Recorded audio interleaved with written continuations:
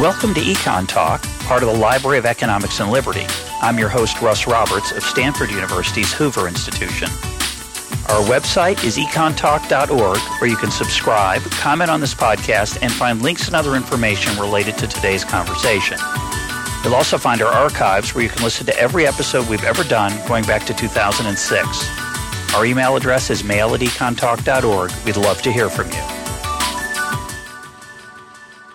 Today is March 6th, 2018, and my guest is Michael Munger of Duke University. This is his 34th appearance on Econ Talk. He was last here in October of 2017 talking about permissionless innovation. Mike, welcome back. It's a pleasure to be on Econ Talk.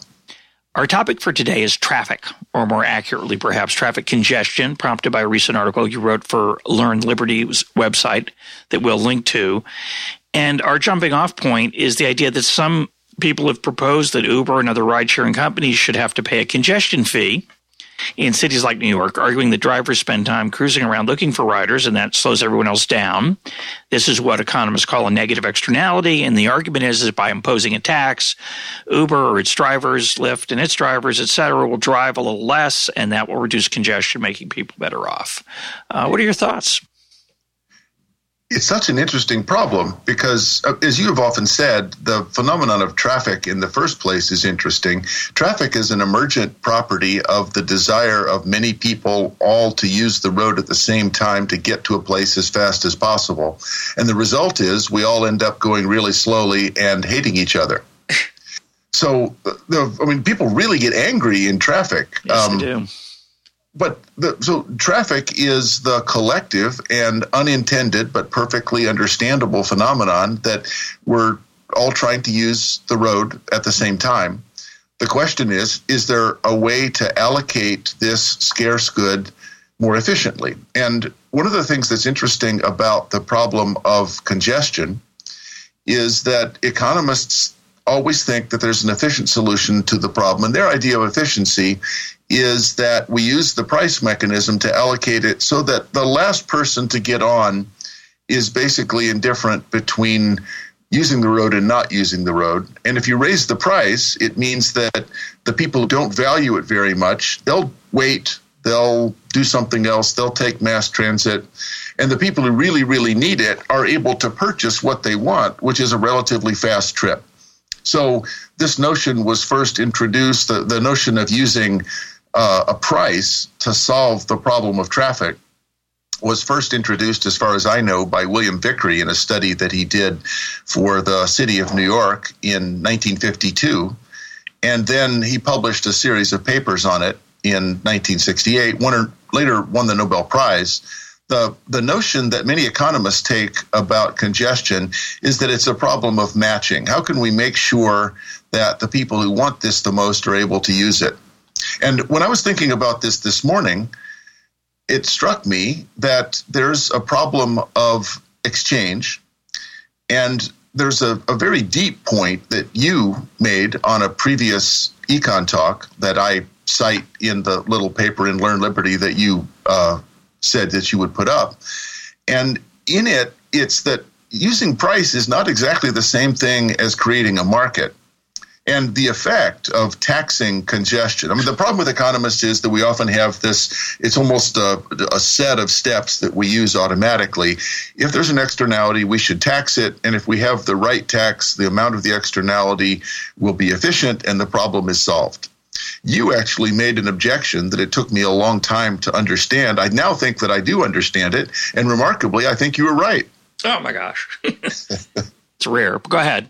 Before you do, can I, although I want to dwell on that last point as long as possible, and I hate to interrupt you when you're in such an eloquent and profound, really, set of insights about my insights. Just because I said you were right, I understand. Yeah, enough about me. Let's talk about why you think I'm right.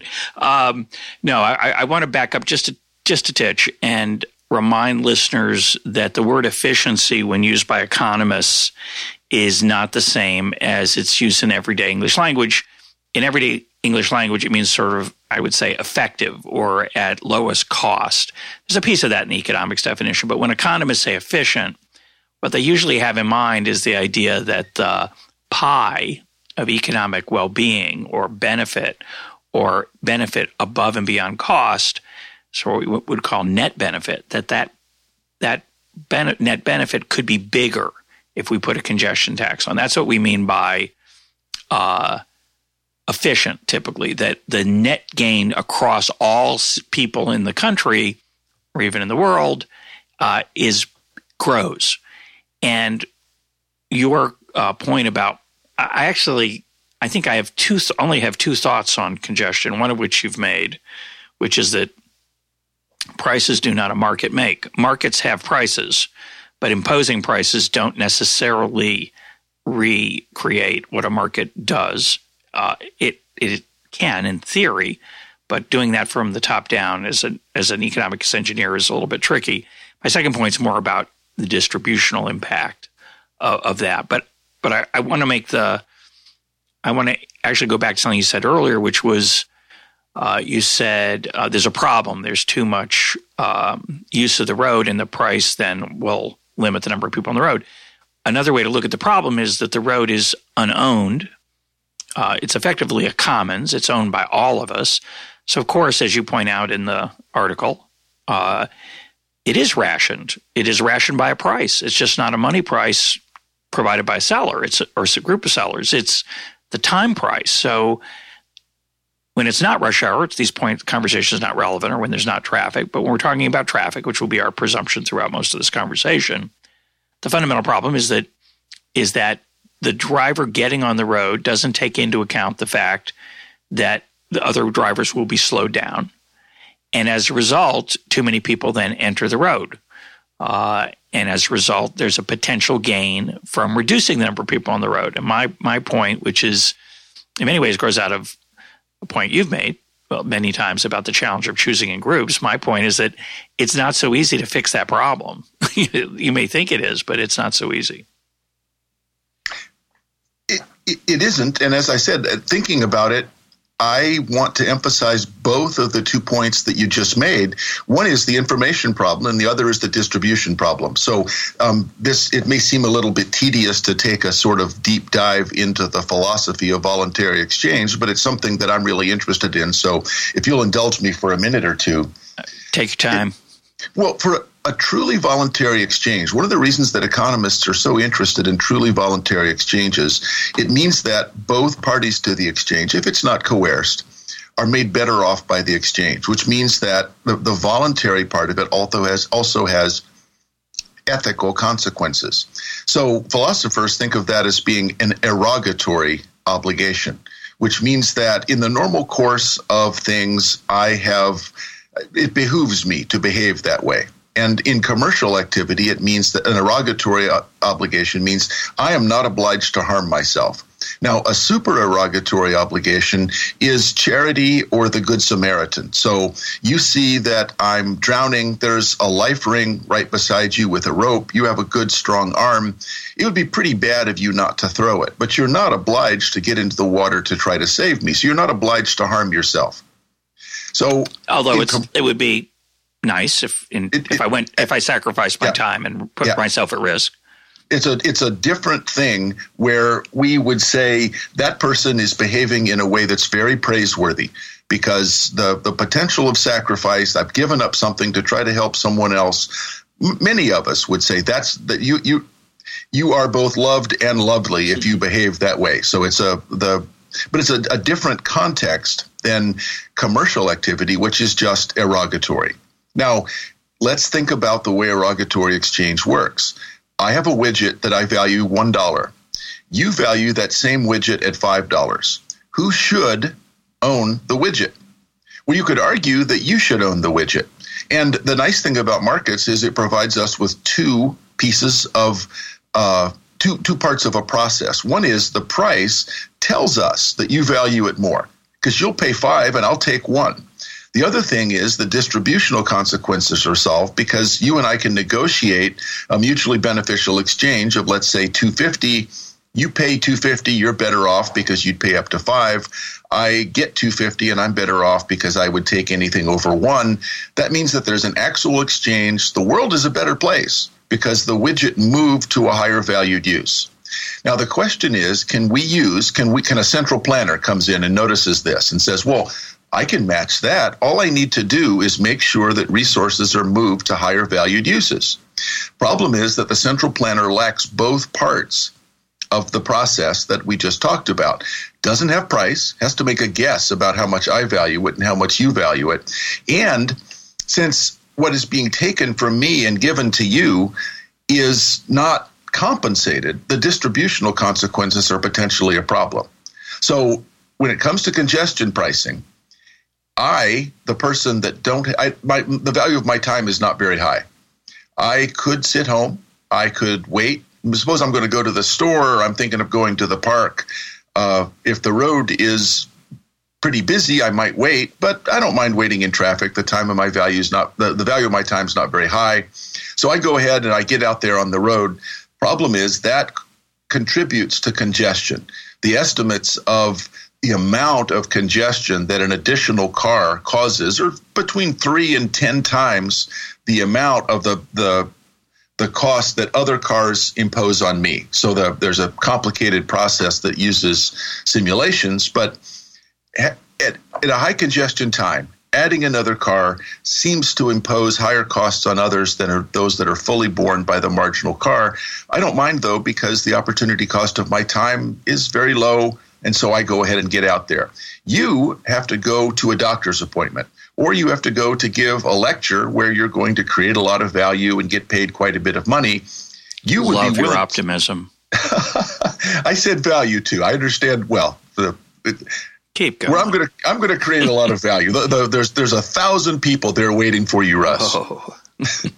And they're looking at their watch and they're saying, Russ isn't here. And their breath is bated. I don't know what that means, but I'm sure they're sitting there with bated breath.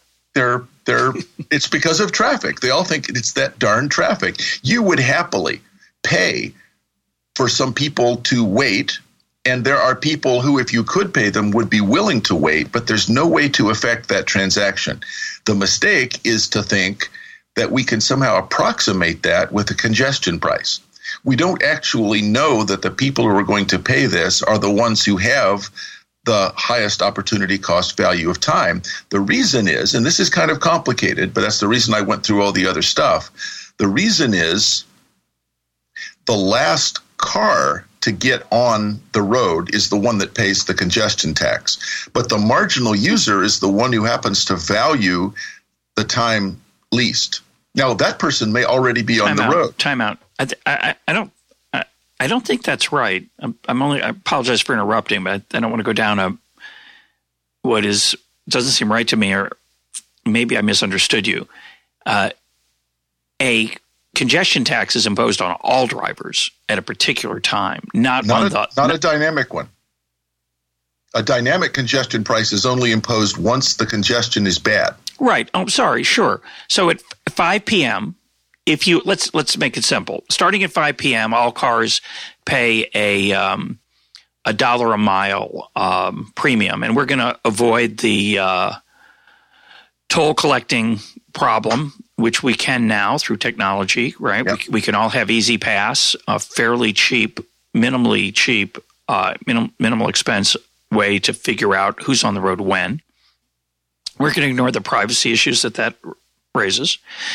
And we're going to say that we can monitor when people are on the road and for how long. So in my city, Washington, D.C., we have such a system on certain roads at certain times. It's not all roads.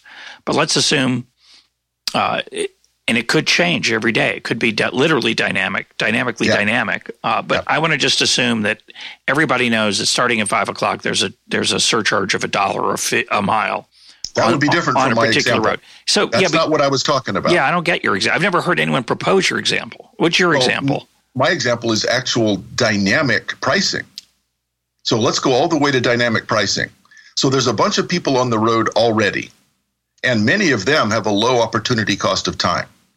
Now we charge anyone who enters. These are entry fees, and there's a lot of cities that use these. For you to get on the interstate, you have to pay an entry fee because it's already congested. But you may be a high-valued user. All the cars that are already on there are low-valued users. That's what's causing the congestion. So the point that I'm making is actually quite a simple one. The question is, at what margin can we charge this? There's no efficient way to charge the low opportunity cost people if you have a dynamic pricing model, which people take to be the gold standard of congestion pricing. Now, what you said is we'll do it every day at 5 o'clock. Most economists would say that's second best, but it may solve the problem. Because, as you say, I know that 5 o'clock I'll have to pay for it. And if I'm a low-valued user, I will avoid the road at that time. Because then it's an average, not a marginal cost problem. The pure dynamic one, though. Yeah, go ahead. The dynamic pricing means that the road's already congested. And because there was a zero price up until the point it was congested, many of the people causing the congestion are low-valued users. I don't understand that, man. I literally don't. If we only charge a fee for when the road is congested, that encourages people to get on the road before and start congesting the road earlier. There is no difference between me, who got on the road at 4:57, with thousands of other people, and then suddenly it just gets to the point, it piles up to the point where traffic starts to slow, its average speed starts to slow down, and then we say, okay, well, now if someone gets on, we're going to charge them. But I'm just as responsible for the externality as the person who's getting on now. I'm on the road, slowing it down, just like that person getting on the road now will slow it down. It doesn't seem right to me. I think you have to charge all cars on efficiency grounds, which I'm going to fight against, but to accept the argument of what I think is the standard argument by economists on road congestion is there should be either, it doesn't help to put a tax, as some cities have suggested, there's going to be and I think some cities have done this, a congestion fee if you enter the central city at a certain time, after a certain time. Well, what about the people who already entered? You mean they get off for free? That just encourages people to get on earlier. But that's my argument. That's what they're doing. Explain that. Well, you just made the argument. You do understand it. I don't think so. I'm so smart. I can't even understand my own argument. That's how smart I am. My argument's so clever, I don't even understand it. I think you've understood your version of my argument, which is interesting, just not mine. But go ahead.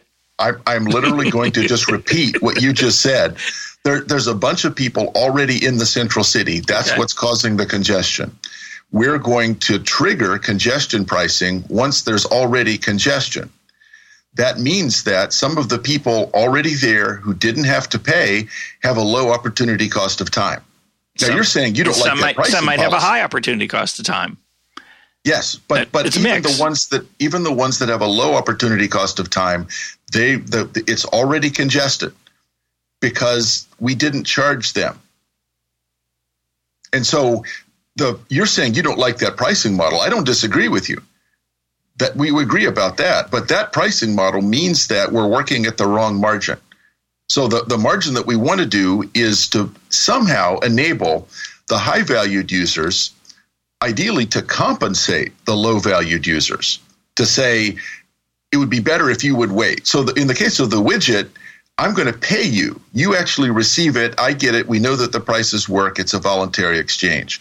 The question is there a dynamic congestion pricing model that approximates that? Yeah, and it's just not – the one you gave certainly doesn't, because now I think I understand your point. You're saying that if I charge a fee after the point at which the roads are congested, there are a lot of people on the highway already people who aren't on the highway would be thrilled to pay to leave, but and take their spot. Yep. Let's make this clear. Let's say that past 10,000 cars on this particular road, it starts to get congested. So as soon as it hits 10,000 and starts to climb above it, they put the congestion fee on. Some of the 10,000 that are already there are going to be people that would be happy to be bribed to leave, let someone else be one of the lucky 10,000, and as a result of this congestion fee, that's not going to work. That congestion fee will not satisfy that requirement. Yes. That, to me, is not the problem. It's interesting. It's fascinating that's what you learned from earlier conversation. Well, no, that's actually what I thought about this morning. And it turns out that's a problem that many people in this field worry about, is that there's a kind of market failure because the people who want to buy less congestion can't pay those who will be willing to sell less congestion. Yeah, but that's, sorry. And it's all masked behind the fact that it's apparently a pretty reasonable thing to have a congestion tax based on the roads congested. Anybody else who shows up now has to pay an additional entry fee. That just turns out to be a really bad idea. Oh, that's for sure. So let's change it. Let's pick, instead of everyone else who shows up after this time, let's say everyone who's on the road at this time. Yes. And that solves the problem on the surface. Yes. I still think it's wrong. Yeah. I'm going to argue why it's wrong, but that's clearly a better tax than just everybody who gets it before the time before the congestion starts is somehow absolved from having to pay the tax, because that just encourages them to get there a little earlier. So let's let the record show you went from saying I'm completely incorrect to obviously right. Fair enough. And that it's obviously right in a way that's boring, but I wanted to start with baby steps. There are cities that use this. Yeah, okay, that's clearly wrong. Yeah. Is there a better model? Time out. I wouldn't say it's clearly wrong. To me, it's clearly not efficient in the sense that it does not guarantee that the highest valued people use the road. It doesn't even accomplish its own object. Because its own objective is to try to match up. It's working at the wrong margin. So now we should go to more interesting pricing models. I agree. I'm sorry I belabored that. It's all right. It's interesting. Go ahead. Well, so then let's suppose we have a better pricing model, and in it we will either one way to do it is to start charging every day for higher prices when normally congestion hits. And that means that the people have a low opportunity cost of their time, knowing that will put off trips, they'll take mass transit, they'll do something else, and the people with a high opportunity cost of time will still pay it. And there's some hybrid versions of that. There's HOV lanes. Yeah. So you can have just one lane on the highway. Now, their HOV usually, since it stands for high occupancy vehicle, you have to pay on a different margin. You have to get other people to ride with you. But we can also have, it would be simple enough just to charge a higher price for one lane. Yep.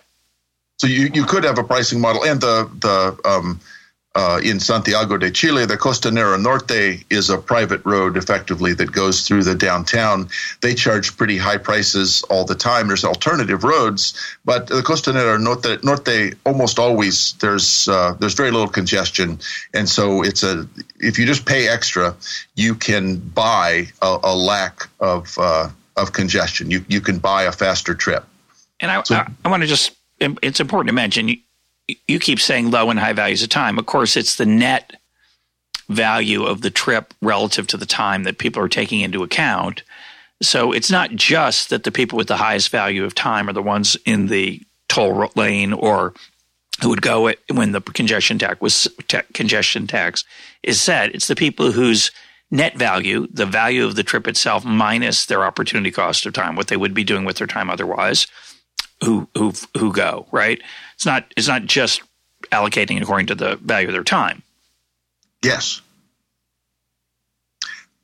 The interesting thing about that is that one of the reasons that because this is the money value of my time. And one of the problems is that our mythical planner who came in and thought, okay, I can use a tax system in effect to approximate the good results of voluntary exchange, is that the sort of utilitarian consequences of this will be positive, because it's as if I who value this a lot, bought it from someone who valued it much less in money terms. So that was the reason I was talking about the opportunity cost of time, is that there's a sort of mythology that in effect there's a kind of transaction that's taking place, but there's not. This is something that's only taking place inside the mind of the planner, who's using a kind of utilitarianism. That is, the people who have low opportunity cost of time, it's okay that they sit home. And that really was the heart of your objection in the podcast a few years ago, the Winston podcast a few years ago. You can't know that because there's a couple of dead weight losses. One dead weight loss is the dead weight loss that a high Explain what dead weight loss is. Well, dead weight loss is a loss that is just dissipated. It's not a transfer. So if I have to pay you something, I lose, but you gain. If I just sit in traffic or I wait in line, then the value of my time is just burned off into the atmosphere. So I could be producing something, I could be making something for society, I could be enjoying maybe going for a walk in a park, but some value is foregone. If I sit for an hour in traffic, I burn up an hour of my time and no one receives the benefit. And so you go ahead. Economists call that a dead weight loss. And for listeners who might have the following thought, and this is really important, you might think, well, you're not going to waste your time in traffic. You're going to be listening to Econ Talk. And what that means, though, is that the amount of traffic if everyone can listen to Econ Talk, or unimaginably, but it does happen, other podcasts, or listen to a book on tape, or listen to some other podcast, then the time cost of travel goes down. Yeah. And therefore, more people will be willing to get on the road because it's not as unpleasant, which means it has to be a long enough trip to make it, even with Econ Talk, somewhat unpleasant. That's what congestion does. Congestion rations access via the fact that you burned time. And you say, well, you won't waste it. You'll shave in the car and you'll put on your makeup and you'll listen to Econ Talk or books on tape.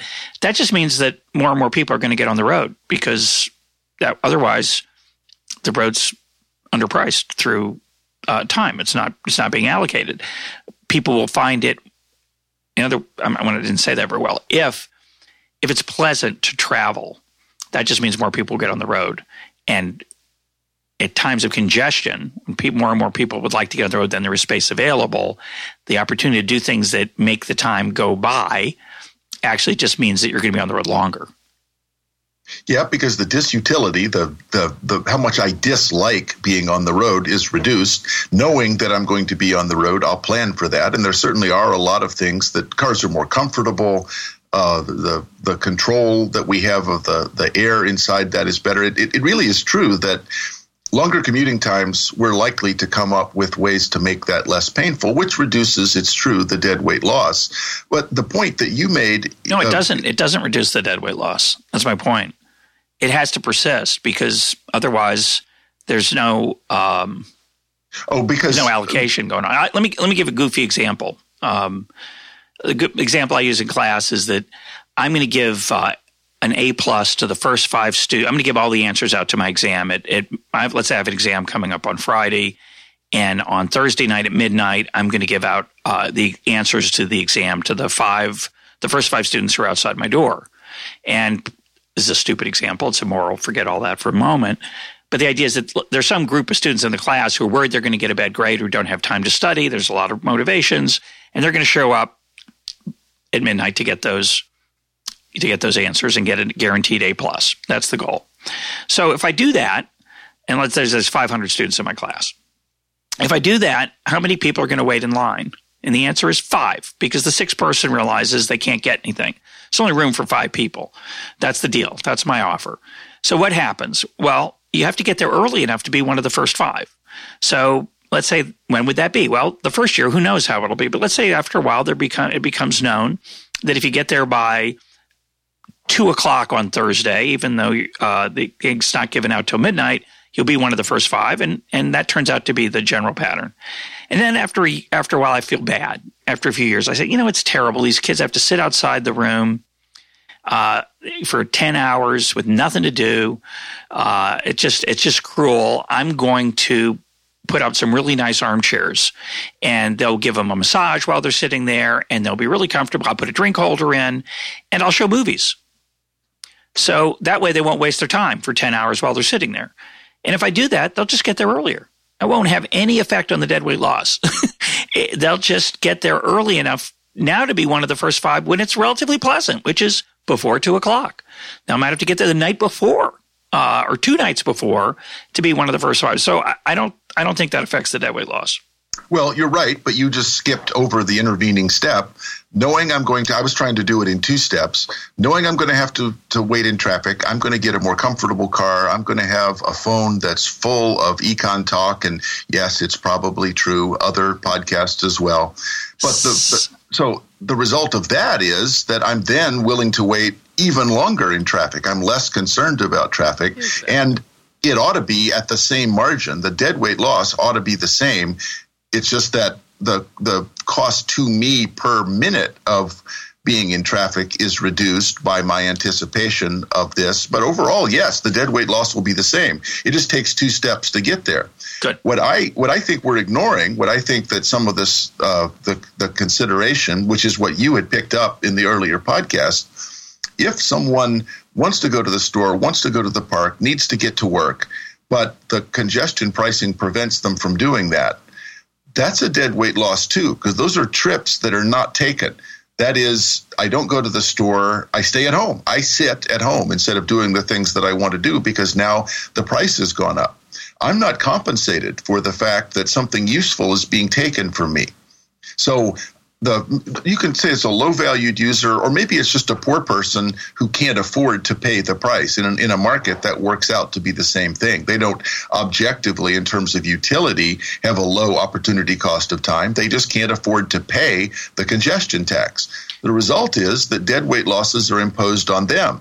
And the hard thing is to balance the dead weight losses of sitting in traffic compared to trips not taken, lives not lived, because some people can't afford to pay the congestion tax. That doesn't mean it's a terrible idea, but it's not the same as a market. So in a way, the point you were making was quite simple, and it just never occurred to me before, and I wanted to give you credit for it.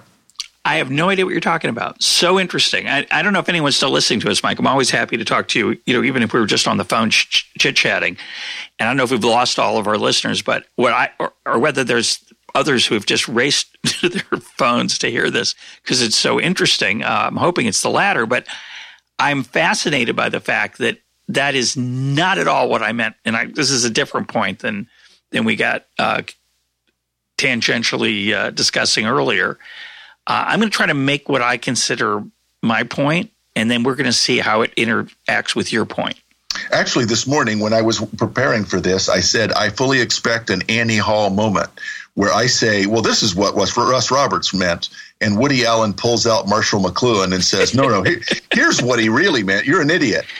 At least it's not the point where my payas are growing at the dinner table. But it's just a Yiddish reference for those of you keeping track at home. But so here's the way I think about this. And I love the idea of the exchange part of this. And I wrote a piece a long time ago about this. We're going to come full circle to all the Mungerisms of past Econ Talk episodes.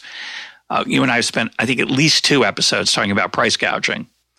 And my point about price gouging is that one of my points is that when prices rise, the example I give is that I was going to build a porch in my house in St. Louis, and my architect, the guy who built up the plan, said it's going to cost whatever he said. I think I wanted to spend something like, say, $10,000. And then the bids all came in at like 30. And I was kind of annoyed that the architect, I felt he had taken advantage of me. He had encouraged me to hire him to drop some plans for a project that I had said I would do if it was in the 10,000-ish range. But now he was off by a factor of 3. And then I realized, being a slow-witted economist, but an economist nevertheless, that the reason it was 30 instead of 10 is that there had been a flood. The Mississippi had flooded. Carpenters were in high demand, and building a porch was not nearly as valuable to most people as putting back a wall that had fallen down. And so carpenters charged a premium. And as a result of that, I said, I'm going to wait to do that porch. I'm not going to do it, actually. And when I realized it was because of the storm, I thought, well, I'll try again in 18 months. And it was more like it was 12 or whatever it was, or 18. It was something more reasonable to me. But for somebody whose house was falling down, they were thrilled to pay a premium to get that wall put up by a carpenter. So what the price does in that setting is it encourages me to step aside. Basically, the person whose wall has fallen down pays me to, not pays me, but I am induced to forego using the carpenter and let the carpenter go to the higher valued use of the person whose house is falling down, rather than just adding a porch, which is pleasant but not very important relative to a house. We agree on that, right? We're good? Yes. Okay. Sure. Now, I didn't think of this the way you're thinking of it in the context of congestion. The way I think about it is as follows, and it's nothing like the way you think about it, even though you quote learned it from me. But I think I know why. I think I see why we diverge. So here's my point about the congestion pricing. I like to start with a world where everyone has the same value of time, but we differ by, say, the value of the trip we're taking. Okay? So what's going to happen when we put a tax on is that we're going to make the road, quote, more efficient. It's going to mean that the time spent is going to be less, which is great. But my claim is that in that world, and this is very unintuitive to most people, in that world, most economists, in that world, every driver is worse off. Every driver, plus the people at home. The people at home are worse off because they don't take the trip now. The people who are on the road are worse off because they're paying a tax. And you might say, oh, but they save time. And my point about the tax is that it has to be the case in some sense that the pain from the tax has to outweigh the gain from the savings in travel time. That is, you might think, well, yeah, who knows whether you're better off or worse off when you take the trip. In fact, you're probably better off. You took the trip, and obviously you got there quicker than you would have. That's the purpose of the tax. It took out the congestion. And so it's true you had to pay the tax, but you got there quicker, so you're better off. And that's false. That's basically false. Basically, why I'm hand-waving there, maybe not worth explaining, but we'll see. But my point is that the whole point of the tax is to discourage people from getting on the road. And therefore, the people who – it has to be the case that the pain from the tax paid has to be larger than the gains from the fact that it takes a shorter time. Then you say, well, but that's not efficient. And the answer is yes, it is, because that you could argue, well, you didn't set the tax right. And I would say, no, that has to be the case under a correctly set tax, because the efficiency gain, the net gain to all of society, comes from the fact that the money collected from the tax can go to be used for some other purpose. So when we look across society after the tax is put on, drivers are worse off, but the people who get the benefits of the money are better off, and that gain has to be larger. And that's true. You can show that with a graph. But it doesn't accrue to the drivers. It accrues to, quote, someone else. And then people say, well, let's just give it back to the drivers then. And the answer is, once you do that, you're going to start to undo the incentive effects of the tax. Oh, we'll do it in a lump sum fashion so it doesn't affect incentives. Well, it's really hard to do that. It's almost impossible to do that. And it's really hard to do it with any accuracy. Now, in the real world, of course, people have different values of time. So there will be drivers who are better off. The people who have very, very high values of time, or higher than average values of time, or higher than median values of time, depending on how you make assumptions you'd make, those people are going to be better off, because for them, that small group, their value of time is so high that the tax is not going to be large enough to offset the gains from the less congested road. But for everybody else, they're just worse. They're punished by this law, and they don't get compensated for it. So what you've done, in my view, with the congestion tax is you've made, quote, society better off in a utilitarian way.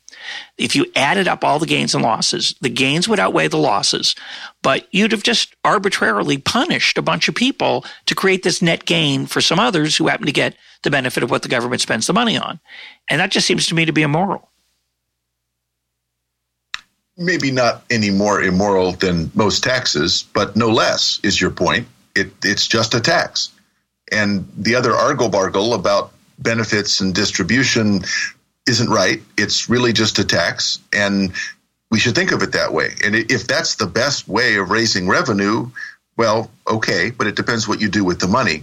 Usually the argument, as you know, is we'll use the money raised from the congestion tax to subsidize or expand mass transit, which should benefit those who now no longer can afford to use the roads. So we have better buses, we have better subways. So I think that would be the answer, that it does matter what you do with the money. If what you do with the money is... I'm thinking food stamps, expand the food stamp program, or build better schools, or pay old people, retirement, higher Social Security benefit. Yeah. Right? Old people would benefit. It's like, who would ever imagine advocating for the following? There are a lot of people with low value of time. Let's tax them to pay for Social Security benefits. You'd say, well, that seems wrong. Yeah. That's almost as wrong as, I don't know, say using lotteries to fund schools. We're going to take people who are desperate for money, who probably dropped out of school, and use their pitiful money that they're spending on their lottery tickets to help people who, it just seems bizarre. But that's, I think, what we're doing with roads. And I think we're under the illusion as economists that when we say, it's efficient, that, and that means everybody's better off. No, it means everybody could be made better off, but in reality, they won't be. So is it moral then to impose a congestion tax? Well, it is an interesting question that what should be the price of roads? And the efficiency condition for price is usually price is equal to marginal cost. If there's no congestion, marginal cost is close to zero, because maybe there's some wear and tear on the road. Big trucks probably impose some of that on the road, but cars, largely marginal cost is zero. The problem is with congestion, you say that there is something that I'm imposing some cost. It's not clear that we can figure what that price is. Your point about the tax is an interesting one. The thing that the article took up was congestion pricing on the island of Manhattan, and in particular, I actually got some responses to this. I solicited some answers from readers, and the question is, suppose that we agree that there's a problem with congestion on the lower part of Manhattan. Is some kind of congestion tax an answer? And what, of course, some people in Manhattan say, particularly taxi drivers, the yellow taxi drivers, what they want to do is impose a congestion tax on Uber and other ride-sharing services. They say at the margin, what's causing this is all these ride-sharing cars. And when you look, there's 60,000 Uber drivers that sometimes drive in Manhattan, and there's probably between 15 and 25,000 most days. And that's compared to 13,500 or so yellow taxis. So let's go to a third pricing model. We've talked about two. One, just the marginal drivers. One, have a congestion tax generally. Should we tax some groups who at the margin have less of a right to use the roads? Is there some, because what the taxi drivers are claiming is that the ride sharing services have less of a right than the taxi drivers, and they ought to have to pay a tax to offset that. Yeah, my first thought, of course, is that I don't think traffic in New York started in 2009 or whenever ride-sharing started. The question is, has it? I don't know. Yeah, it has gotten worse. So measurably, it's an empirical question, right? Yeah, right. But empirically, it has gotten worse. Now, one of the big problems is double parking. So even a little bit of double parking at rush hour is a big problem. And a lot of the ride sharing, because if I drive around constantly, I'm using up gas. There's no place to park. And so it is true that the big problem that you have is there's a delivery truck at 4:30 on one of the big avenues, or an Uber car is double parked or parked in a way that slows down traffic. Presumably, you could just enforce the parking laws better and prevent double parking. But what the taxi companies want to do is impose a differential congestion tax. And what that made me think about was the sort of history of the taxi industry. And I don't know how deep you want to go into that, but the taxi industry in New York has a very interesting history. And the fact that they use these medallions was because I think most of the listeners probably know, in order to drive a taxi in Lower Manhattan, that is one of the yellow taxis, not one of the green borough taxis, but a yellow taxi, you have to have a medallion. And the medallions, the price for a while was up over $700,000 for one medallion. They were established in 1937 because there were so many taxi cabs and so many people were trying to drive so many hours a day during the Depression that, partly for congestion reasons, but partly to make sure that the taxis could make, they would say, a decent living, they restricted the number of taxis that could drive legally. So this is the legacy of a time from during the Depression when prices were quite low. The result was that the number of I think the number of medallions was 16,000. The medallions were not even valuable enough to pay the $10 annual fee to renew them. So about 3,000 people just let their medallions lapse. Now we're down to about 13,000. They had a couple of auctions where the value was pretty high. But now the medallions are extremely valuable, and the price of a taxi in New York is not that high. The density of use, if you compare it to other cities, taxi rates in New York City are not unreasonably high. Why not just use the medallion system? Why allow Uber at all is the question that the taxi drivers would ask. You're saying that we have a problem with congestion. We paid for our medallions. Isn't the solution just to outlaw anything that doesn't have the medallion? Isn't that the solution? Forget this congestion tax. What we need instead is this third model of better regulation. I mean, there's no reason to think that 13,600 is the right number of medallions to have in the city. It's, as you would be the first to point out, it's the result of a political process, not an economist trying to figure out what the right number is. Obviously, the taxi cab drivers like it this way. It's easier for them to find rides, and they are able to fill those rides at the prices that the taxi commission sets, which, as you say, they're not unreasonable, but I think Uber is cheaper. Uber must be cheaper net. The time spent waiting, the inconvenience of giving directions, the inconvenience of paying, or otherwise people wouldn't use Uber so much. So they really do use Uber a lot. And I raised the question about the empirical question of whether traffic's gotten worse, because it's there are two thoughts I have, which I hadn't thought of before. One is it's possible fewer people are driving around in their own cars because they don't have to have them anymore. They're using Uber. They aren't parking them on the street. There might be more parking available in general because people don't use cars as much because they can trust Uber and it's relatively cheap. So you think that would the access to ride sharing would reduce the number of cars at least owned in New York. Doesn't necessarily reduce the number of miles because now with the lower price you might drive more. It's complicated, of course. The second point is I wonder if Uber has an incentive, and Lyft and others, to take account of congestion when they set their prices. Because surge pricing, we think of surge pricing as demand's higher and it's raining or it's rush hour or it's after a concert's gotten out in some particular part of town. And so there's surge pricing because there aren't enough people willing to drive relative to the increased demand. And Uber then raises the price that drivers can get and charge. They get a share of that. So that helps ration the shortage. But it could be the case that wouldn't they not want to slow down their own drivers? Which I mean, obviously they don't have a monopoly. They don't own the roads. So they don't have a full incentive to internalize that externality. But you think it might have some. There are a lot of mysteries in Uber's algorithm for deciding price, and I don't think it's proprietary. No one's announced what it is. Perhaps, they like a taxi. If you sit in traffic for a long time without moving, you're also charged for that. So that is part of the algorithm on Uber, but that means that I'm more likely as a passenger, as we've said before, to try to find some other way of riding, including walking if necessary or taking the subway.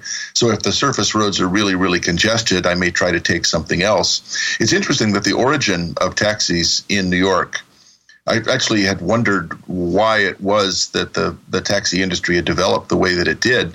And you may know this story, but in 1907, apparently, a man took a taxi in which he was disgusted with the price. So apparently it was about 3/4 of a mile. He took a taxi 3/4 of a mile and was charged $5. Now, I tried to investigate how expensive $5 really was, and it turns out that a full meal at Delmonico's, one of the most expensive restaurants in New York, would have been about $2.50. So it's the equivalent of $125. He was charged $125 in 2018 dollars for a hansom cab, and he decided that he would start a taxi company. Almost immediately, he started having labor troubles. So the regulation of taxis in New York has a long and contentious history. The taxi drivers, I actually wonder if it's something like, in terms of industry structure, if it's something like monopolistic competition.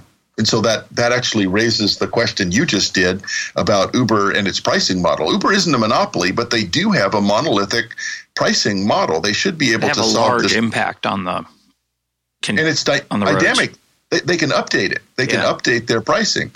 So monopolistic competition, what happens is you get entry where I don't serve much, but locationally I can serve the people that are around me. And monopolistic competition is something that was made up first by Joan Robinson at Cambridge University. And so restaurants or other things that have local monopolies work that way. I had wondered, and it's interesting that you brought that up about Uber's pricing model. Don't they have some incentive for solving the congestion problem? And the problem with taxis is they're locked into a pricing structure. Correct. They can't change their price. It's always the same, which means that sometimes the price is too high and people who would pay more than the cost of giving a ride still take the subway because the taxi can't cut its price. And sometimes during a rainy night or after the plays let out or a sports event, a lot of people would pay more, but they can't do that. So taxis can't adjust dynamically. Uber has, in a way, a better pricing model. That was all just a long way of wondering, if you're not right, might Uber account for the fact that there's an entry problem that they want to worry about, and congestion harms everybody? Why don't they charge a little bit higher price? I just don't know. I haven't seen any evidence that that's true. I mean, the point being that if you had private roads, and it was easy to start a new road. It's not, obviously, but if it was easy to start new roads, and you can think about flying, you can think about putting roads on top of each other. It's like the greatest econ talk ever, Mike. It's got more. Let's assume a can opener. It's got so many of those, but they're actually good ones in my view. But that's what an economist would say when they make a ridiculous assumption. So if we had different roads, and we could just build a road on top of one another that goes from point A to point B, but doesn't interfere, which you can't do.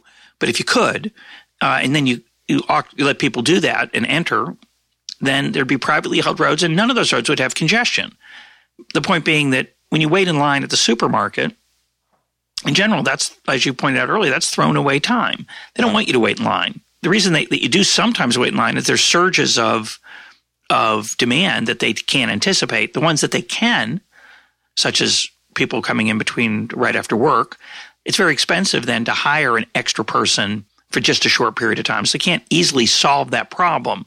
But in general, stores don't have long lines all the time. That just doesn't make sense. It means they should raise the prices of all the goods a little bit, even if that's the case. But I want to go back to the point you made earlier, because I made a long speech about 10 minutes ago, and you responded by changing the subject. And that's because you're very polite, which is very impressive. But I actually wanted you to push back on that. And since you didn't, I'm going to push back on it with what I learned from you earlier in the podcast, because I wanted to reconcile the way you were thinking about this congestion problem with the way I think about it. So in my model, my way I'm thinking about it, it's like, well, everyone's kind of got the same. Let's just start with this can opener assumption. If you don't know what I mean by that, just Google economist jokes and can opener and desert island. So I'm gonna make this economist simplifying assumption. Everyone kind of has the same value of time to show that when I put the congestion tax on, everybody's worse off. People who don't drive and the people who do drive. They've all been punished a little bit, and the gains are being captured by whatever the government spends the money on, whether that's food stamps or Social Security or improving the sewer system or whatever it is. And since the tax falls heavily on one small group, drivers or would-be drivers, that seems unfair, immoral, not so attractive, even though it adds to the net benefit to society. And that's why I'm not a utilitarian. One of the reasons I'm not a utilitarian. I don't like that trade-off. I don't think that's what government should be in the business of doing. But your point was, the way I understood your point was, well, but people have different values of time. And what's actually happening when you put a tax on is you're persuading some drivers to give up and stay home. And normally in a market, and this I think is very deep, and this is something I didn't appreciate. In a market, the people who want something badly compensate the people who don't want it as badly. That's your widget story. Yeah. You make the widget. You're willing to accept it costs you 50 cents to make it. You're willing to accept, given the value of time to sell it, you're willing to accept, I think you said $1. Did you say $1.50 or $1? I think $1. $1. And I love widgets, and I'm willing to pay $5. So $2.50, $3, any price in between $1.50 and $5, you and I are both going to be better off. And I'm compensating you effectively for giving up the widget. What happens in the road case, because it's not a market, this is the humor of this, is that you claim you learned this from me. I didn't understand your point. And this is what I think, this is where I'm learning what you learned about from what I said that you learned from me that I learned, which is that when you put the tax on, nobody's being compensated. Yeah. Not the people who stay home, but not the people who drive either. So let's say I'm the high value of travel, meaning it's really important for me to take the trip, and I have a high value of time. So even though there's a congestion fee, I get on the road. I don't compensate anyone who chose not to go on the road. I think that's your point. Yeah. And that's very deep. I'm also adding the point, the reason I was reacting so strongly in my monologue a few minutes ago is that, yeah, but I'm not getting compensated either. Yeah. I'm getting punished too. But there will be people who are not punished, who are better off, who have high value of travel and very high value of time. And the tax induces other people to get off the road so that they can enjoy that road with their high value of time and not be punished by a lot of congestion. And what you're saying is that that's not the way it usually works with an exchange. Is that right? Absolutely. And it's the fact that that the people who advocate for this use a sort of exchange-based language. We want to make it efficient. And as it is, what we want to do is deter the people who have a low opportunity cost of time so that the people with a high opportunity cost of time can use money to buy their way out of the dead weight loss of having to wait in line, in traffic. And it's not an exchange. Just as you said, the people who have, because of the high price of the congestion tax, if they don't drive, they're staying home. And that should be a dead weight loss that we account for also. They're not being compensated. In the exchange metaphor that we started out with the widget, and again, this is what you just said, that means that, yeah, I don't have the widget anymore, and that makes me sad. But I'm only sad $1. But I'm happy $2.50. So I'd like to have the $2.50 and the widget, but I'm pretty happy to give you the widget and have the $2.50 in payment. That's not what's happening with the congestion tax. It's just a net loss to me.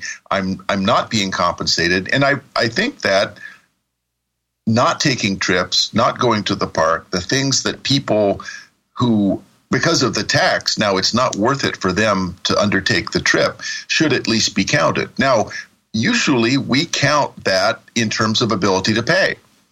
And so I guess I'm making sort of a point that many of our friends on the left would often make.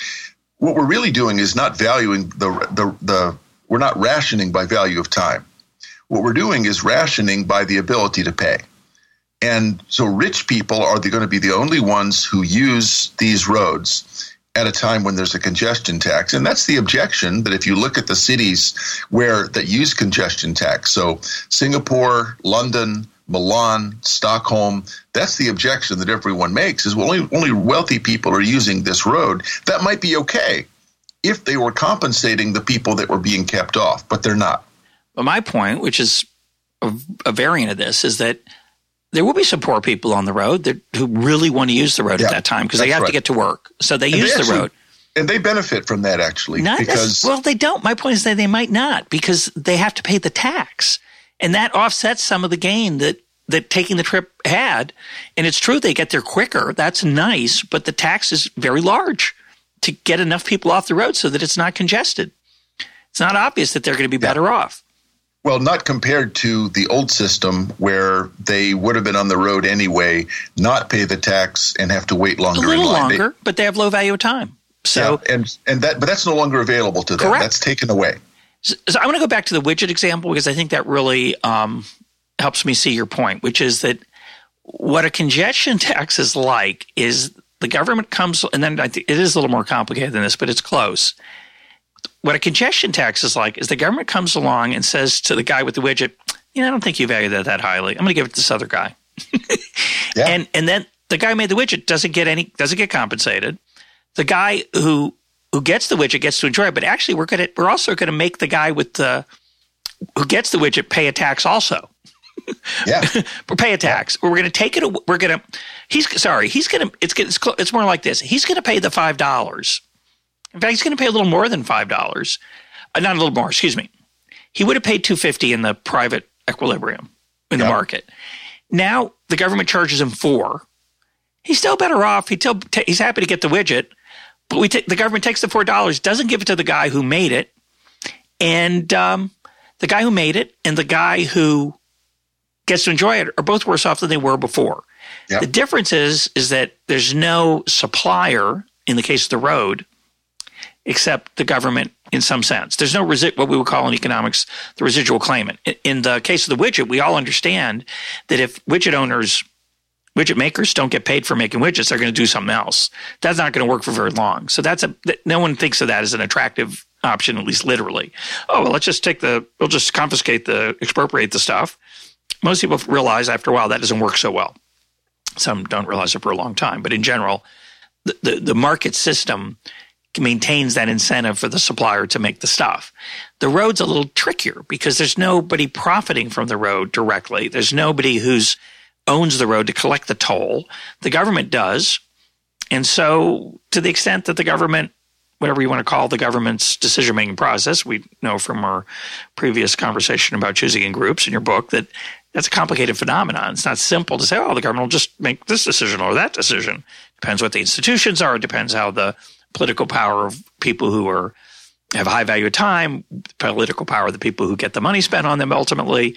It's going to be messy, right? But it's clearly not like a supplier who gets a profit and has incentive to make a great product. Yep, and I had not realized that I should, but I will from now on, object to the sort of metaphor that was used as if it was an exchange. Because in preparing for my notes, it's eerie actually. In preparing my notes for this, I actually had written out the second part of the example of the widget. A social planner shows up and says, all right, I think you value it 1 and you value it 5. And let's suppose she's really good at it. She actually gets it right. Yeah. The police come to your house and take the widget from the person who values it 1. They give it to the guy who values it 5, but they charge him 4 for the service. That's not an exchange. Yeah. They're actually both worse off than they would have been if they could have made an exchange. Now, you can say, and I think this is right, a difficulty is the transactions costs are so high, there's no way that they could have found each other and made the exchange. I cannot find an individual or the 5 individuals I need to pay to stay off the road so I can go quickly. So the exchange isn't possible.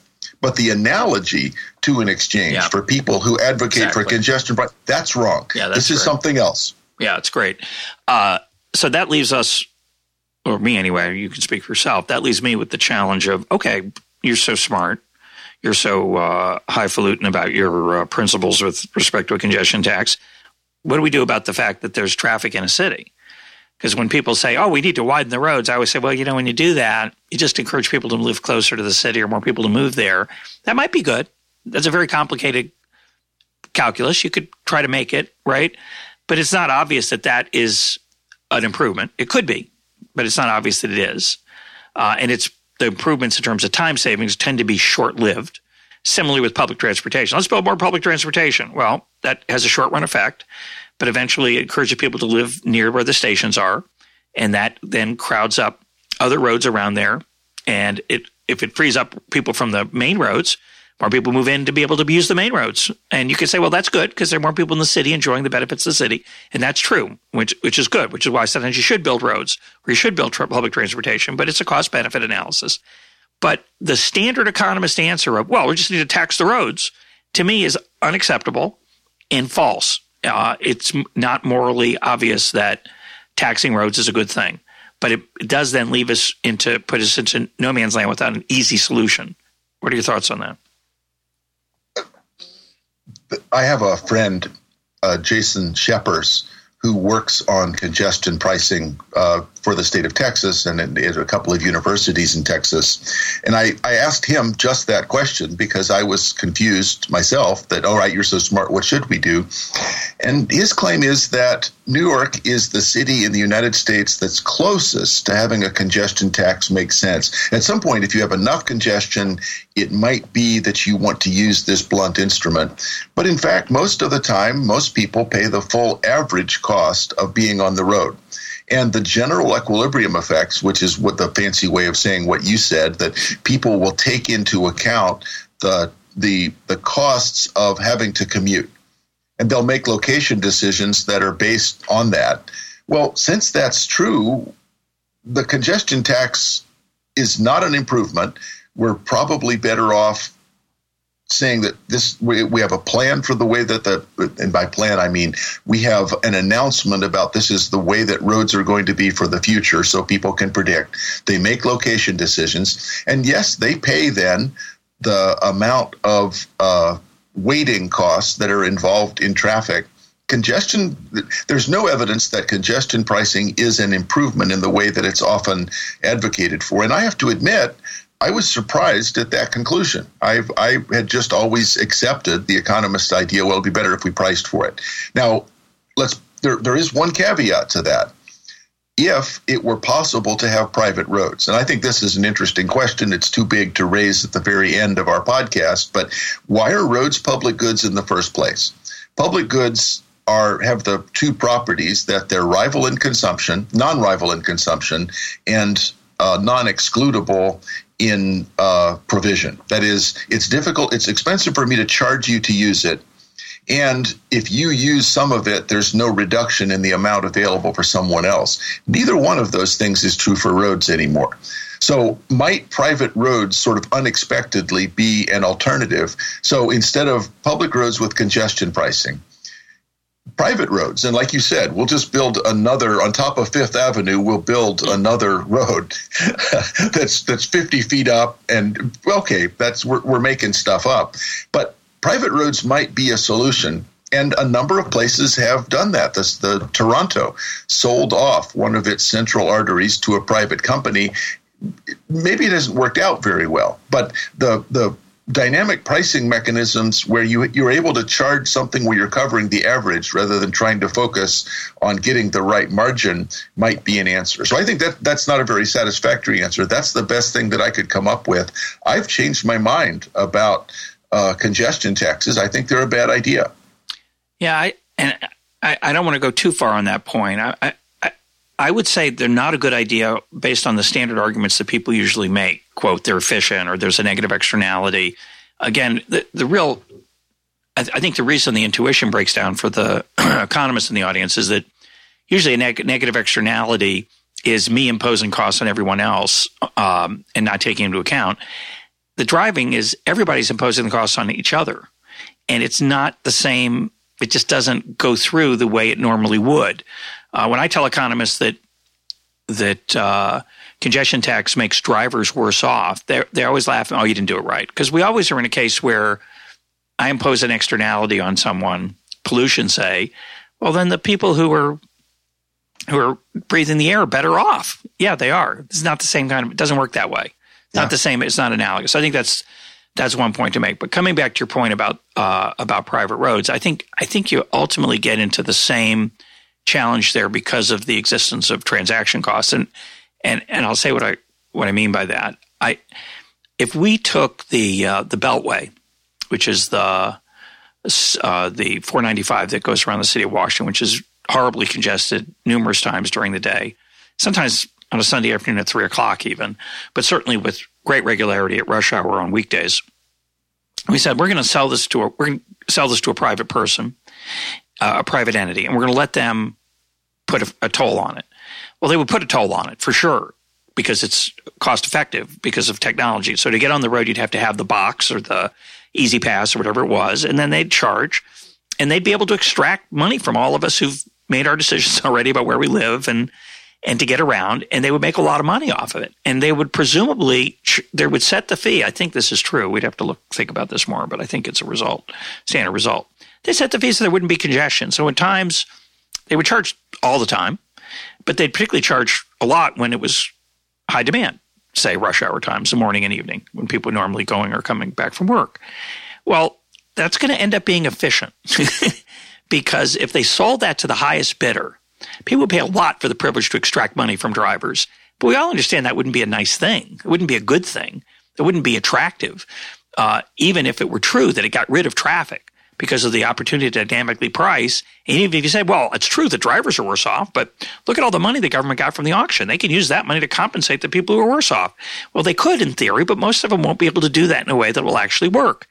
If you start thinking, well, I don't even want to explain why it's hard to do, but it's hard to do. So it seems to me that the fundamental challenge is that getting from place to place, because you can't build 50 roads on top of each other at the same. The second road isn't as easy to build as the first. It has to be above the first one. It has higher costs, and it's going to be ugly. So there's no attractive. My conclusion to this is that I think you just have to live with the fact that when a lot of people want to live near each other, there's going to be congestion, and there's no way that as smart as we are as economists, we're somewhat smart. We can't, quote, solve that problem through pricing or private ownership, the standard ways we solve all the other problems. It's just the fact that there's a bunch of people trying to live near each other, and they pile up. And there are ways to make it a little bit better. I'm open to the possibility that HOV lanes maybe are an improvement, or maybe it's possible that a congestion tax could be a good thing. But you and I would be the first to point out that there's no reason to think the government's going to set the prices in a way that are going to lead to efficiency. It is just a tax. And once you say it's a tax, the level of the tax is going to be set by the political process, not by the engineers who've somehow solved that incredible set of informational challenges you mentioned earlier. I'm afraid there's no way around that. And so, I raise private roads partly tongue-in-cheek because one of the tests I always propose to people is, well, they have some idea about this is a way that markets are failing and I could do it better. All right, why don't you do it? You should start one yourself. There's a tremendous profit opportunity. As far as I know, there are no examples of major cities where a private company has come in and said, we are going to pay all the cost. We're going to borrow the money. I'd be interested if readers know any of these, but we're going to borrow the money. We're going to build a road, and then we're going to, and it's an alternative to the existing road structure, and then we're going to charge for it. So I don't think that private roads in the usual sense are actually viable. So while I changed my mind about congestion tax, it might still be the best solution that we have from a bunch of imperfect ones, recognizing all of the difficulties that we've brought up. But you might very well persuade me that a congestion tax that works in a way that we haven't yet specified might be the best thing that we could do. My guest today has been Mike Munger. Mike, thanks for being part of Econ Talk. Always a pleasure, Russ.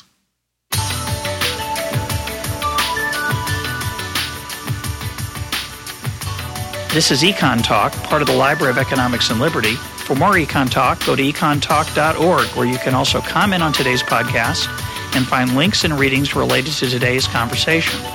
The sound engineer for Econ Talk is Rich Goyette. I'm your host, Russ Roberts. Thanks for listening. Talk to you on Monday.